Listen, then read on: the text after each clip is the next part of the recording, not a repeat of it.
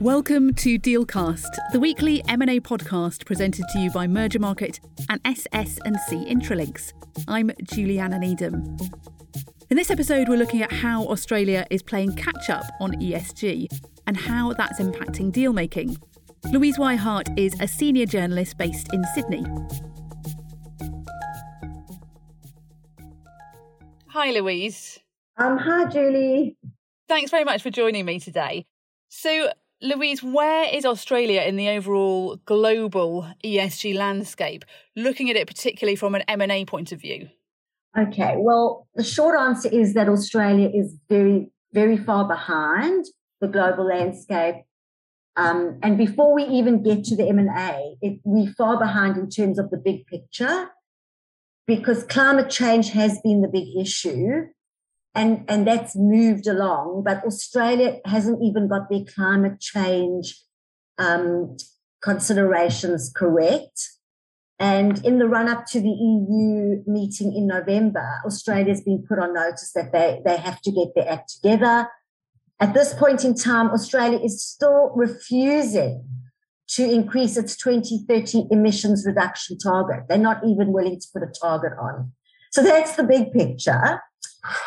So when it comes to the M&A, we are still quite far behind as well. But there are some drivers, and that's sort of more coming from the business and investor communities. And can you just go into a bit more detail on those drivers, please?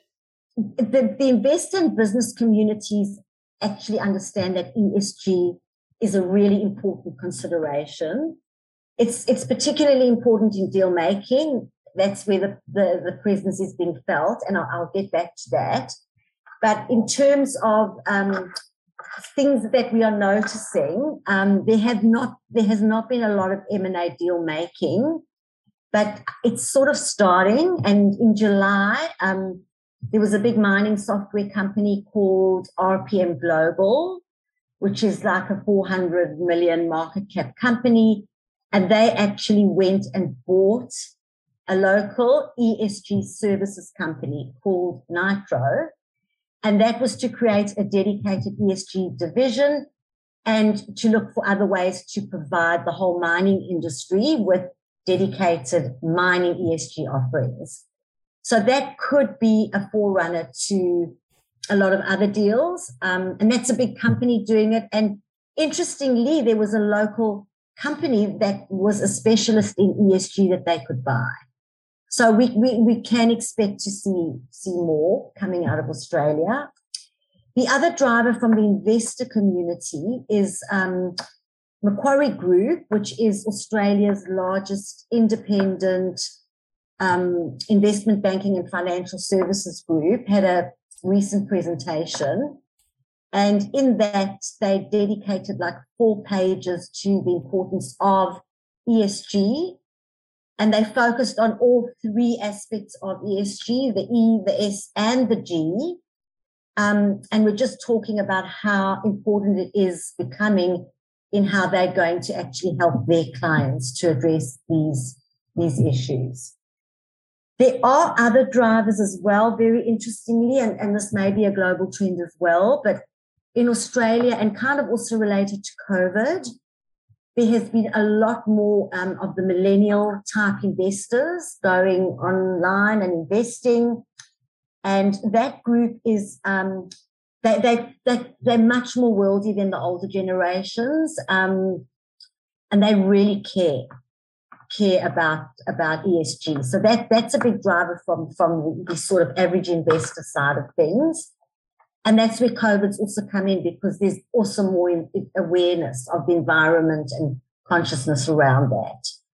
And just interestingly, and maybe this isn't specifically Australia focused, but Yahoo Finance now has a free sustainability tab where investors can just go in and see how they're going, or companies are going with regards to ESG, which means the public is much more informed about ESG issues. Yeah, and it's certainly a wider trend that we've seen across the world, but interesting to find out that Australia is a bit behind in some ways. you gave the example of the mining services company buying an ESG group. Do you have any other examples of where ESG has been one of the main factors in deal making? Honestly, none that I had come across. There was actually one other, and this one actually relates to valuation. But this was where we had Spark Infrastructure, which is like $1 billion market cap infrastructure investment group. And this was also in July. So these things are quite recent. And they actually rejected a bid by KKR and the Ontario Teachers Fund. I think they thought the bid was too low because, among other things, the bidders were not taking into account the value that Spark Infrastructure has in its pure renewables play assets. And I think they came back with higher bids and they just kept rejecting them. So that was very specific around ESG. And interestingly, it was the target that was rejecting the bid. But we also, I think, seeing in the deal making where buyers are becoming more conscious, it's more affecting what buyers are going to buy. And we can go into that when we talk about the implications in valuations. And so talking about valuations, that was a really good example with the Spark Infrastructure rejecting the offer that they received on the basis it was too low and it was undervaluing their renewables division. How is ESG impacting valuations more broadly? Okay, so this is where we are seeing sort of the ESG issues coming to the fore. And I have spoken to a lot of advisors in the space, and there's a lot of consensus around it, where they're saying, ESG is becoming a value driver. So it's increasing valuations and multiples for companies that have ESG components.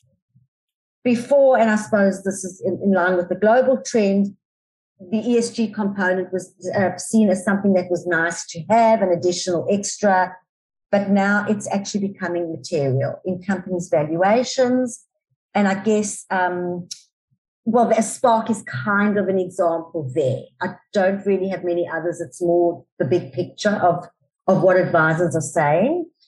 Deloitte actually released a report saying that 30% of executives polled were willing to pay a premium if the target had ESG attributes. EY also has done a recent report. They were saying that management teams are finding it more difficult now to determine and communicate what assets are on and off strategy with regard to ESG. So, and I guess maybe this goes more also to the advisory impact, but advisors really have to upskill because ones that can help companies with those issues are going to be in great demand. And in Australia specifically at the moment, there is high demand and there's not a lot of skill.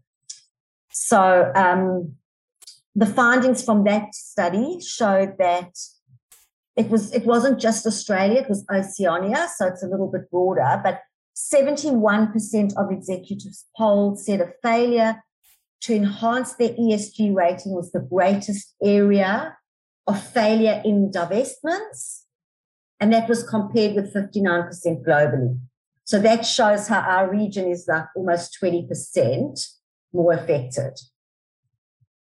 Pitcher Partners did a market update recently as well. And they said, and this is really interesting, that especially in the mid-market, M&A deal flow is coming back and they expect it to carry on for the rest of the year. But companies that are not doing well with ESG might not actually be able to benefit from it. And they also referenced a report by Baker Tilly, which found that 65% of international deal makers believe ESG is a key consideration when making an investment and an M&A decision, and 60% said they'd walked away from deals that didn't have the ESG component, which is interesting about Spark again, because it was actually the target was walking away in that instance. And so how is the advisory community reacting? You mentioned that they need to upskill, but how are they doing that? Are they buying in talent? Are they retooling existing staff?